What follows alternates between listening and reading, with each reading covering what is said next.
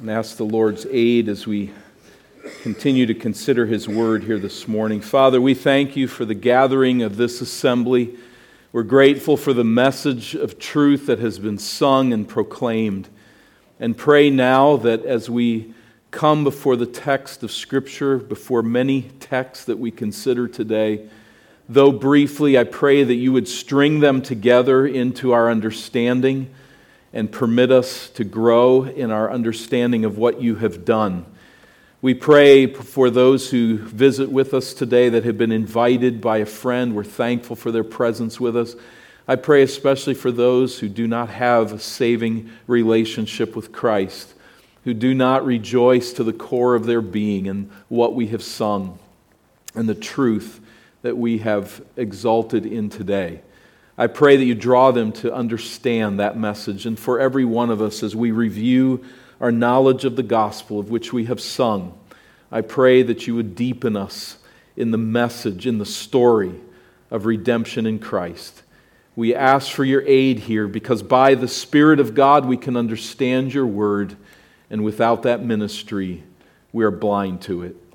So I pray that You will use these words, that we would recognize them to be the bread of life, that we would recognize them to be Your very words and counsel to us. And I pray that together we might grow in grace as we consider these words. Through Christ we pray. Amen. Please be seated. TV dramas sometimes start with a pivotal event. Then the story goes back in time to events that lead up to that pivotal event. You perhaps watch this. The pivotal event will take place right away, and then the screen will say 12 years earlier, or 3 months earlier, or 6 hours earlier, or something. And the story goes back in time and picks up their coming to that pivotal event. And then as it reaches that pivotal event, you understand it a lot better. And usually, as the story unfolds, there's a climactic event, some form of resolution at the end. In a sense, that's where we stand here together this morning. We have looked at the pivotal event. We have spoken of, read about, and sung about the resurrection of our Lord Jesus Christ. What I'd like us to do now is go back in time and work our way back up to where we are at this point, then proceed from there to the story's resolution. I don't know how else to say this, but just to say buckle up, because here we go. This is a long story that we're going to address in a very short period of time, covering a lot of terrain. For those of you that visit with us, this is not typical of what we would do on a Sunday morning. Typically, we'll work through a passage of Scripture that's a lot shorter and more manageable. But today, we want to take a kind of a jet tour looking at the history of death and its death. And I trust that as all of this story comes into our understanding, that it will be revealing, sanctifying, and by God's grace, we will identify with it as His people. We look first of all at the birth of death, and all of the text today will be on the screen here, so you can just look to that and perhaps write down passages to look at later if you'd like to do that. But they'll all be here on the screen, and we look first of all at the birth of death. It begins, of course, in the beginning in Genesis chapter 1, that God created the heavens and the earth. And God saw that everything that He had made, behold, it was very good. There was nothing that God made that was not good, nothing that was corrupted. The crowning act of God's creative handiwork was the creation of Adam and Eve in His image. And Genesis 2 highlights this account. It goes into fuller detail from chapter 1. And we read here that the Lord God formed the man of dust from the ground and breathed into his nostrils the breath of life. And man became a living creature. So God forms the physical body of Adam, from Adamah, from the dust of the earth. But God warns Adam that he will lose this life. He is a living being, but he will lose this life if he disobeys God. This instruction given to us here in Genesis 2, the Lord God commanded the man, saying, "You may surely eat of every tree of the garden, but of the tree of the knowledge of good and evil you shall not eat, for in the day that you eat of it you shall surely die." The Hebrew reading, dying, you will die. You will absolutely die in that day. Sadly, Adam chose to die, in a sense. He chose not to live forever. He could live forever. But in his immorality, he chose not to be immortal, but rather to die, to break the will of God. Tragically, making that wrong choice in chapter 3, we get to the heart of it there, skipping the background. But when Eve, saw that the tree was good for food, and that it was a delight to the eyes, that the tree was to be desired to make one wise, she took of its fruit and ate. And she also gave some to her husband who was with her, and he ate. Then the eyes of both were opened, and they knew that they were naked. There was a self-consciousness that strikes them there as they break the law of God. And the cancer of death is seated here in the human condition. Yet the immediate death that Adam and Eve suffer is not physical. That's what we would anticipate. In the day that you eat of it, on that day you will die, but they don't drop dead. The immediate death that Adam and Eve suffer is not physical. Verse 8, they heard the sound of the Lord God walking in the garden of the cool of the day, and the man and his wife hid themselves from the presence of the Lord God among the trees of the garden. What we're looking at here is spiritual death. Death is separation. In physical death, the body from the spirit, or the spirit leaving the body. That separation is what death is. Here we have spiritual death. The individual separated from God, alienated from God, hiding here from the one with whom they have enjoyed fellowship in the garden. As Ephesians chapter 2 asserts, this state of alienation is now natural to us. By nature, we hide from God. And those words may strike you this morning. Some among us, you may say, that's me. I'm really more comfortable hiding from God than relating to Him. It can differ between people, but it might be shame. Shame thinking about the past, or fear of who God is and how He might relate to me, or confusion, or it might just be sheer disinterest. You're hiding from God because you just don't care. Or maybe you're angry with God. Maybe you're bitter against Him for something that's happened in your life. Whatever it is, wherever it leads, you're in the trees hiding. That's spiritual death. That's a separation between you and God that God does not intend. He created us to find our deepest joy and soul satisfaction in a relationship with Him. But we choose sin over intimacy with God. We choose our way, our approach to break His law rather than to walk in warm fellowship with Him.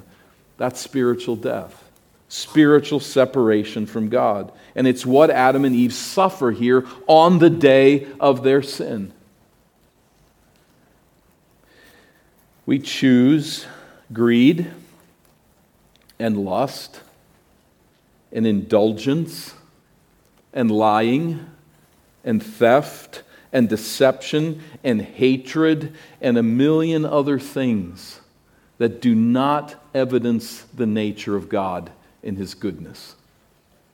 And choosing that, we choose to put a distance between us and God, to hide in the shadows away from Him, whether it's through fear or shame, disinterest, or outright rejection. That is spiritual death. And it's what Adam and Eve suffer here. Well, back to them in the garden. Adam's sin would eventually result in physical death as well. In Genesis chapter 3, God curses Adam and his work in just penalty of his sin. He says, by the sweat of your face you shall eat bread till you return to the ground, for out of it you were taken, for you are dust, and to dust you shall return. This death will come. Not immediately, as might have been anticipated, but it will come. Adam was created to subdue the earth by exercising dominion as God's steward. And what do we see here? There will be frustration. By the sweat of your face, it will resist you. It will bring thorns and weeds and all types of difficulty has entered now into the story. Earth is cursed because man was made to subdue it. Now that man has fallen in sin, the earth itself will be resistant to him, and eventually he would die. His spirit separating from his body in that last exhale of death. But there was a physical death in the garden that was immediate. It's subtle. But we find next in the text that the Lord made for Adam and his wife garments of skins, and he clothed them. An animal dies for them, killed to provide clothing that was necessary. We don't understand all of the nuances of it, but in their self-orientation now in sin, there was a need for clothing. Before that, they were self-aware, but not self-absorbed, to a degree that we cannot even understand. And so an animal is killed for them to cover their sin, to cover that debilitating self-awareness resulting from their sin. They deserve to die, but in one sense, the animal was killed to cover their shame, killed for them. In these early chapters, we can draw a few conclusions, a few observations. And the first, from a biblical perspective and worldview, it is clear that death is a tragic intrusion into the human story. We were not created to die. God did not make us with a shelf life. We know this deep in our bones, and that's why we resist death so vigorously at every turn. We were not made for this. And yet death cleans us out. It wipes the field bare behind us. It is a vile and bitter enemy. It is called in 1 Corinthians chapter 15 and verse 26, the last enemy. The final and ultimate enemy of humanity. Secondly, we learn here that death is the just penalty and tragic consequence of sin against God's law. In our culture of individualism, we struggle to perceive the wickedness of sin. We struggle to see that we were made by God for God to revel as recipients of His love. All of this, remember Genesis 1:31, was good. That's what God created. It was good. It was beautiful. It was to be enjoyed. A love between God and creature was something that was to buoy us for eternity. But we've turned from that. And our sin is a violation of all that God intends and of His very being. As the giver of life, God is our soul's highest joy and satisfaction. And we dismiss that. And when we dismiss it, we cast off life. We do not cast off the pleasures of sin for a season, but we cast off life ultimately, and the ultimate pleasures of joy in the presence of the Lord. So sadly, death now reigns over nature and mankind, corrupting everything and everyone, as in Adam all die, we read. Let's think then, secondly, of the reign of death. This reign continues now from Adam and Eve's story to the story of humanity. As the story continues in chapter 4, the first thing that we see is that Cain, the oldest son of Adam and Eve, murders his brother Abel, and death continues to stalk the human race. Genesis chapter 5 and verse 5 records Adam's death, followed by the death of one generation after another. We see this in Genesis 5 as one person dies, fathering another that dies, fathering another that dies, fathering another that dies. One after another, no exceptions, save here and there those who enter directly into glory, but they are rare and few. In Genesis chapter 6 and 7, death nearly destroys all mankind as God employs a universal flood to cleanse the entrenched moral corruption of the world at that time. All but 8 souls, Noah and his family, survive. Death almost wins. In Genesis chapter 9, the family exit the ark to find a very changed world, but God in His mercy says this will not happen again. This type of punishment and destruction. I will preserve you. I will pour out my grace upon you. I call you again, as I did Adam and Eve, to fill the earth and subdue it. And there is a type of new Genesis, new creation here in Genesis chapter 9. Yet despite God's grace, what do we find? Where does human history go? It is marred by war and murder and violence and disease and tragic accidents and old age and natural disaster. We prayed about that this morning, didn't we? And it just continues to our day. Death reaps the field bare in relentless pursuit of every generation, and yet the Bible pulsates with hope. There is a hope and a joy that is everywhere evident in the pages of Scripture. The wages of sin is death. Never does that message go away, and yet God works methodically along the long arch of redemptive history to rescue His people from sin and from death. It is a long arch. He definitely has more time than we do, and He's really slow from our perspective. But we're just a blip on the line. He's running the whole story. And so this plan involves 2 key installments early in Scripture, unfolding in the book of Genesis and the books that follow. But in Genesis chapter 12, a very major installment is the election of Abraham and a covenant with Abraham that it is through his offspring that the Messiah will come, and through this Messiah that all will be rescued who trust in Him. The Abrahamic covenant, we call it. The second piece is an elaborate system of ritual animal sacrifice that substitutes for the judgment that sinners deserve. So much like that animal was killed in the garden to cover Adam and Eve's sin, so there would now be a ritual system of animal sacrifice that would cover people's sin. These sacrificial offerings covering sin. We see a glimpse of this in the garden, but now as we move into the book of Leviticus, God arranges this system that drills into the hearts of God's people that the wages of sin is death, and that without the shedding of blood, there is no forgiveness. There is no atonement for sin.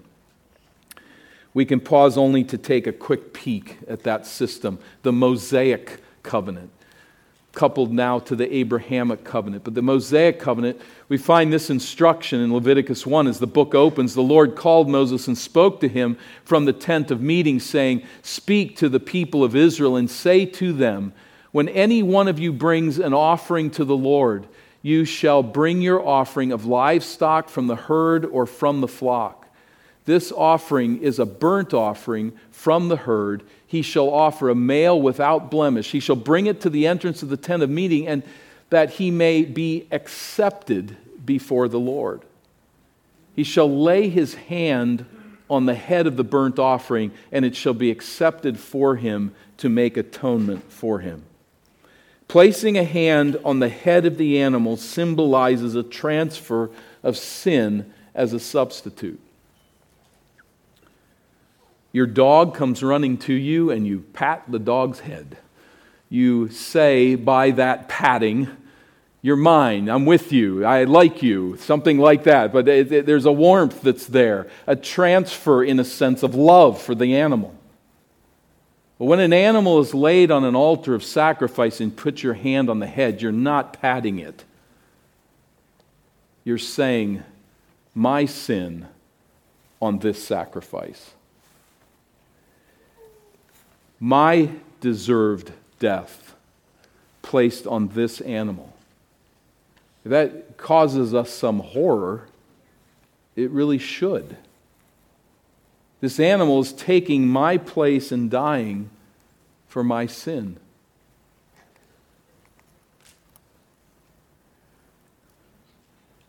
If this offering is a burnt offering from the herd, he shall offer a male without blemish. He shall bring it to the entrance of the tent of meeting, that he may be accepted before the Lord.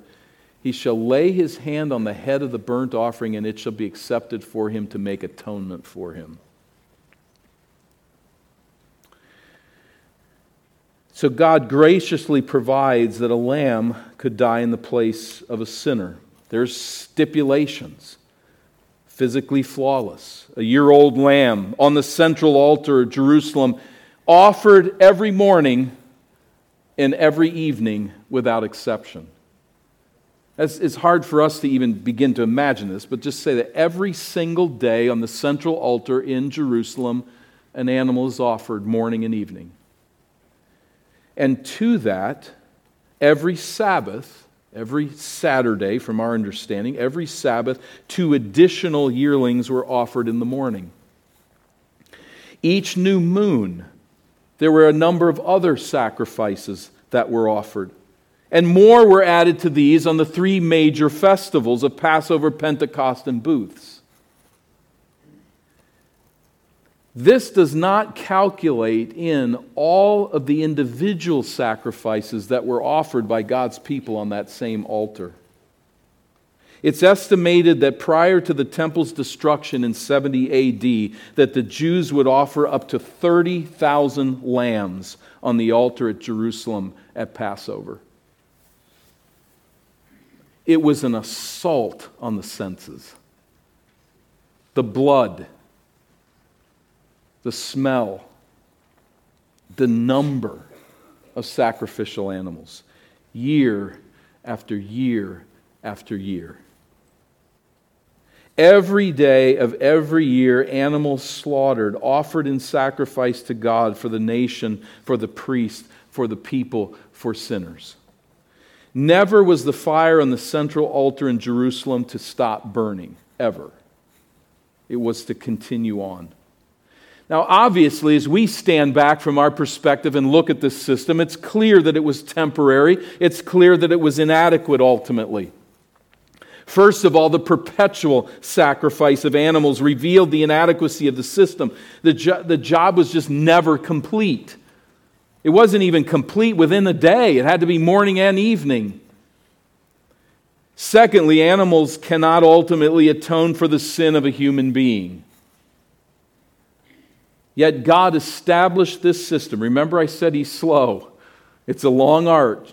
He takes His time to establish through many, many generations,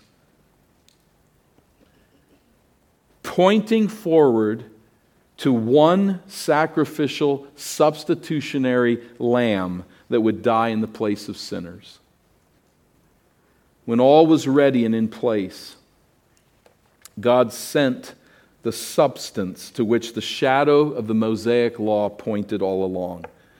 At just the right time, as we have been celebrating today, God sent His eternal Son, Jesus Christ, to take on human flesh, to be born of a virgin, to strike the decisive blow against death to which the sacrificial system pointed. It was a system of death, but it pointed to the one who would defeat death forever. And so we consider not from the birth of death to the reign of death and to the death of death in the coming of Christ. First of all, Jesus' earthly ministry. From the outset of His ministry, Jesus of Nazareth put death on notice. He began to loosen death's stranglehold in 2 significant ways. We could add others, but these are interesting to note. The first is that He raised some dead people from the grave. He raised them to life who had died. That's putting death on notice. There's a prophet here. Secondly, He announced that He would rise from the dead Himself on the 3rd day. So as an example of that first,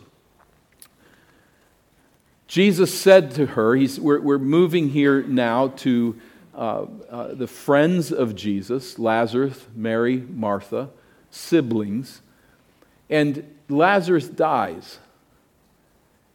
Jesus comes to the funeral gathering, and he said to her, to Martha, I am the resurrection and the life.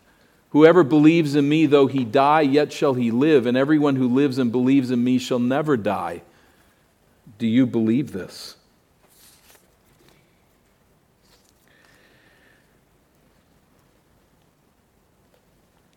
Standing among grieving mourners, this is pretty dangerous speech. This is provocative.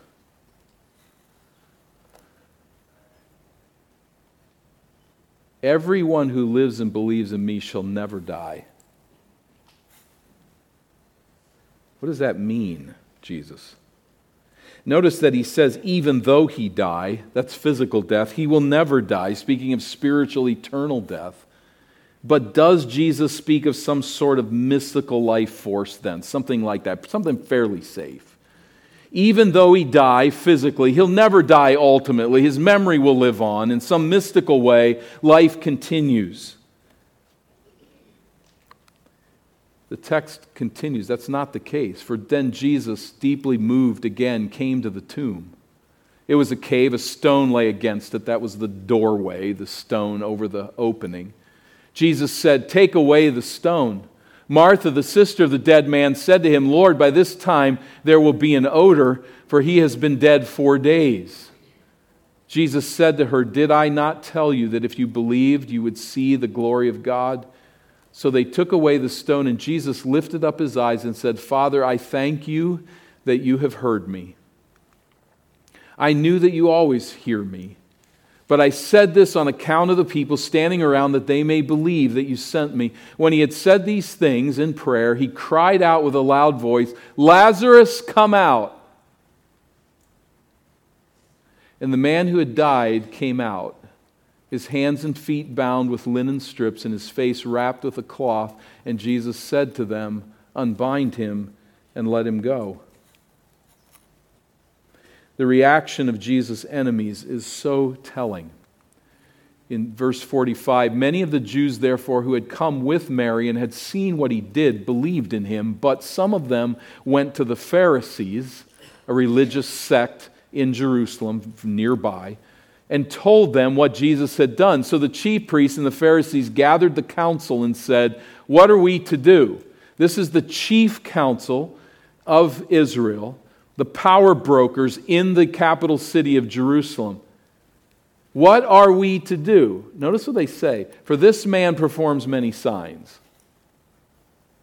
If we let him go on like this, everyone will believe in him, and the Romans will come and take away both our place and our nation. What is their concern? Their concern is with their position of power in society. That's their concern. You'll notice here they never deny that Jesus raised the man from the dead. There wasn't anything they could do about that. The man had been dead for 4 days at a public funeral, and he was now walking around. They never tried to say that he wasn't alive. That's example one. He raised people from the dead, and we find other examples of this in the life of Jesus. In the second example, where he speaks of his own resurrection, taking the 12, he said, see, we are going up to Jerusalem, and everything that is written about the Son of Man by the prophets will be accomplished. For he will be delivered over to the Gentiles and will be mocked and shamefully treated and spit upon. And after flogging him, they will kill him. And on the third day, he will rise. It is no accident then, as time passes and that final week comes, it's no accident that Jesus died in Jerusalem as Passover lambs were being slaughtered at the temple.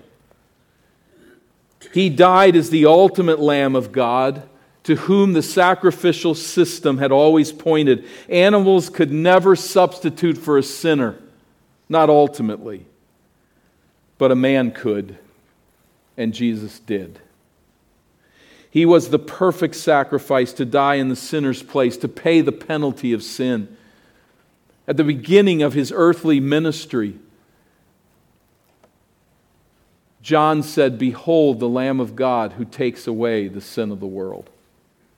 He dies as that ultimate lamb to substitute for the sinner. As we find in 1 Peter, He Himself bore our sins in His body on the tree, that we might die to sin and live to righteousness. By His wounds you have been healed. He bore our sins in His body on the tree. In a sense, our hand goes on the head of the dying Savior. My sin on Him, and He dies bearing my sin. Jesus became then the last and final sacrifice for sin.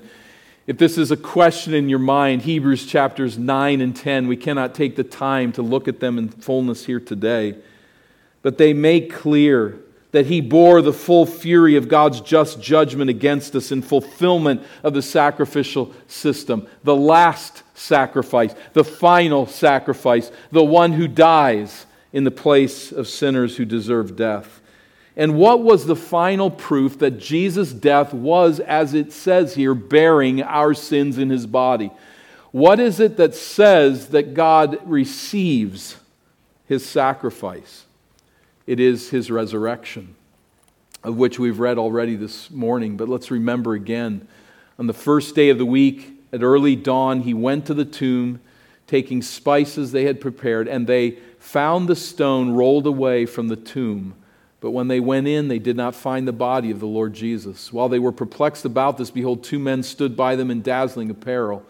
And as they were frightened and bowed their faces to the ground, the men said to them, "Why do you seek the living among the dead? He is not here, but has risen." Notice this phrase, this next sentence then. Remember how He told you while He was still with you in Galilee. He prepared you for this. This isn't something we're making up on the spot. This is something that He had said during His ministry to you time and time again. Here it is, the empty tomb. He told you that the Son of Man must be delivered into the hands of sinful men and be crucified and on the third day rise again. And they remembered His words. The death of Jesus had so overwhelmed them to not even think about that. They had lost this one. You've never stood in the presence of a sinless individual. If we can imagine what that loss would be like, they were overwhelmed by it. But now they remember. He said He would rise again. And it is here then that we see that His death struck the death blow against death as He rises from the dead. And as the theology of the New Testament develops this idea, we see that it is through Christ's death that we are given victory over death and life. In His resurrection, we come to ours as we trust in Christ. But in fact, Paul writes to the Corinthians, but in fact Christ has been raised from the dead, the first fruits of those who have fallen asleep. For as by a man came death, by a man has come also the resurrection of the dead. By man comes death, that's Adam. Now the new Adam, Jesus Christ, rises from the dead. As in Adam all die, so in Christ shall all be made alive. But each in his own order. Christ the first fruits, then at His coming, those who belong to Christ. The first fruits, those first gleanings of the harvest. Jesus is the first one to enter into death and come out on the other side. The key here is that phrase, those who belong to Him.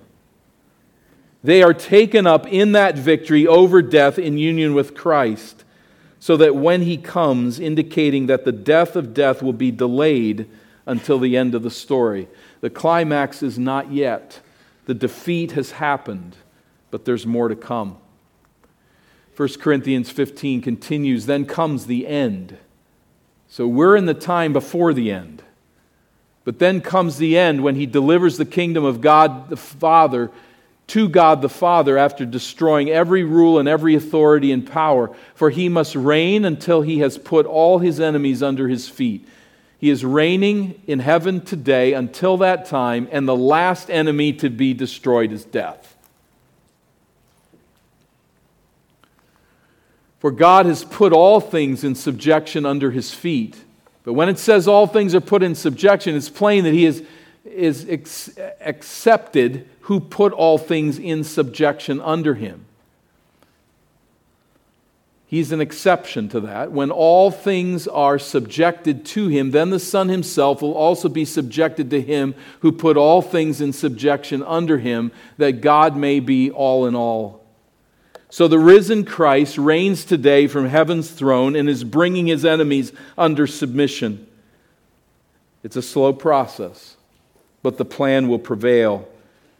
For now the spirits of those who die in Christ go immediately to be with the Lord, while their bodies return to the dust. I believe there is a temporary body in that interim period, but our bodies aren't junk.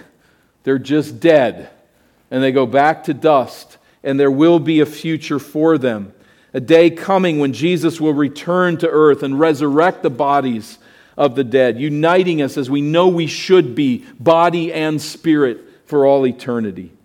The bodies of believers being revived and glorified, rejoining Christ then in that way. He will finalize the conquest of death. Verse 26. And so will come the return of Christ. Reigning now, returning in the future. And of that return we read in Revelation 20, "Then I saw a great white throne, and him who was seated on it. From his presence, earth and sky fled away, and no place was found for them. And I saw the dead, great and small, standing before the throne, and books were opened. Then another book was opened, which is the book of life. And the dead were judged by what was written in the books according to what they had done. And the sea gave up the dead who were in it, and death and Hades gave up the dead who were in them, and they were judged, each one of them according to what they had done." That means everybody. Everybody is brought to life again, and then death and Hades were thrown into the lake of fire. This is the second death, the lake of fire. And if anyone's name was not found written in the book of life, he was thrown into the lake of fire. The second death is eternal separation from God in the lake of fire for all who do not trust Christ as Savior.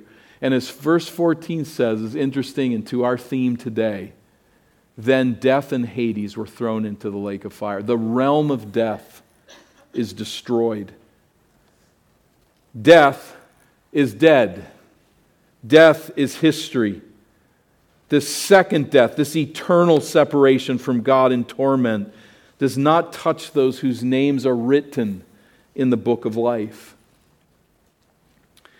There are those who will experience an eternal death, an eternal separation from God, and there are those whose names are written in the book of life.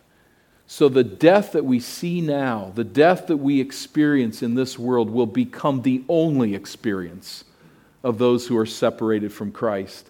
But there are those whose names are in the book of life. Death will never touch us again. This book records the names of those who cling to Christ in salvation and long to live eternally in His presence.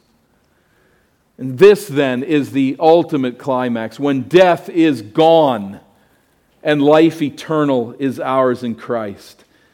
How can we not ask the question of ourselves again then this morning? Is my name in that book?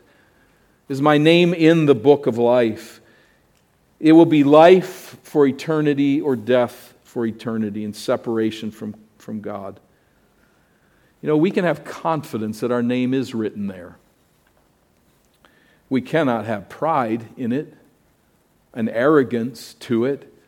We must ask ourselves the question again and again in humility, is my name in that book of life? But having said that, in our humility, we can have confidence. We can know that we have eternal life in Jesus Christ. Where does that confidence get shaken? It's when we look at ourselves, when we look at our sin, we look at the fact that we don't deserve His forgiveness and His grace. But where that confidence gains so much strength is when we look at the fact that this is God's plan, this is Christ's work, and I am invited in by grace alone. Can you defeat death on your own? Do you imagine that you stand before God someday and say, death is dead, I have eternal life because I was a pretty good person? How foolish, how silly that is going to sound in that moment. That something that I have done, that someone who I am, that where I was born or what I did in this world is going to be that which overcomes death and gives me eternal life. It's foolishness. But God can pull this off. And over these millennia of time, as He works to prepare for this final consummation, He has done it. And He has said that I have done it in the resurrection of Christ. None of this is something we can pull off by being good people. But all of this is a message we can enter by faith in what Christ has done. Look off of yourself. Look off of those things that pull you down into death and look to Christ who gives life. The conquest of death is cosmic in scope and power, but Jesus can handle it. You cannot, I cannot, He can, so the key is to trust Him. To put your whole trust and confidence in the fact that God took on flesh in Christ, living a sinless life, so dying not for His sin, but as a substitute for sinners, bearing the weight and the judgment of God against our sin, and then rising from the dead in victory over death and sin. Trust Him. Trust what He has done. You will not be able to see this on your own, but by the grace of God, as He opens your eyes to see this truth, as you respond in faith to His call to do so, salvation is in Christ and in Christ alone.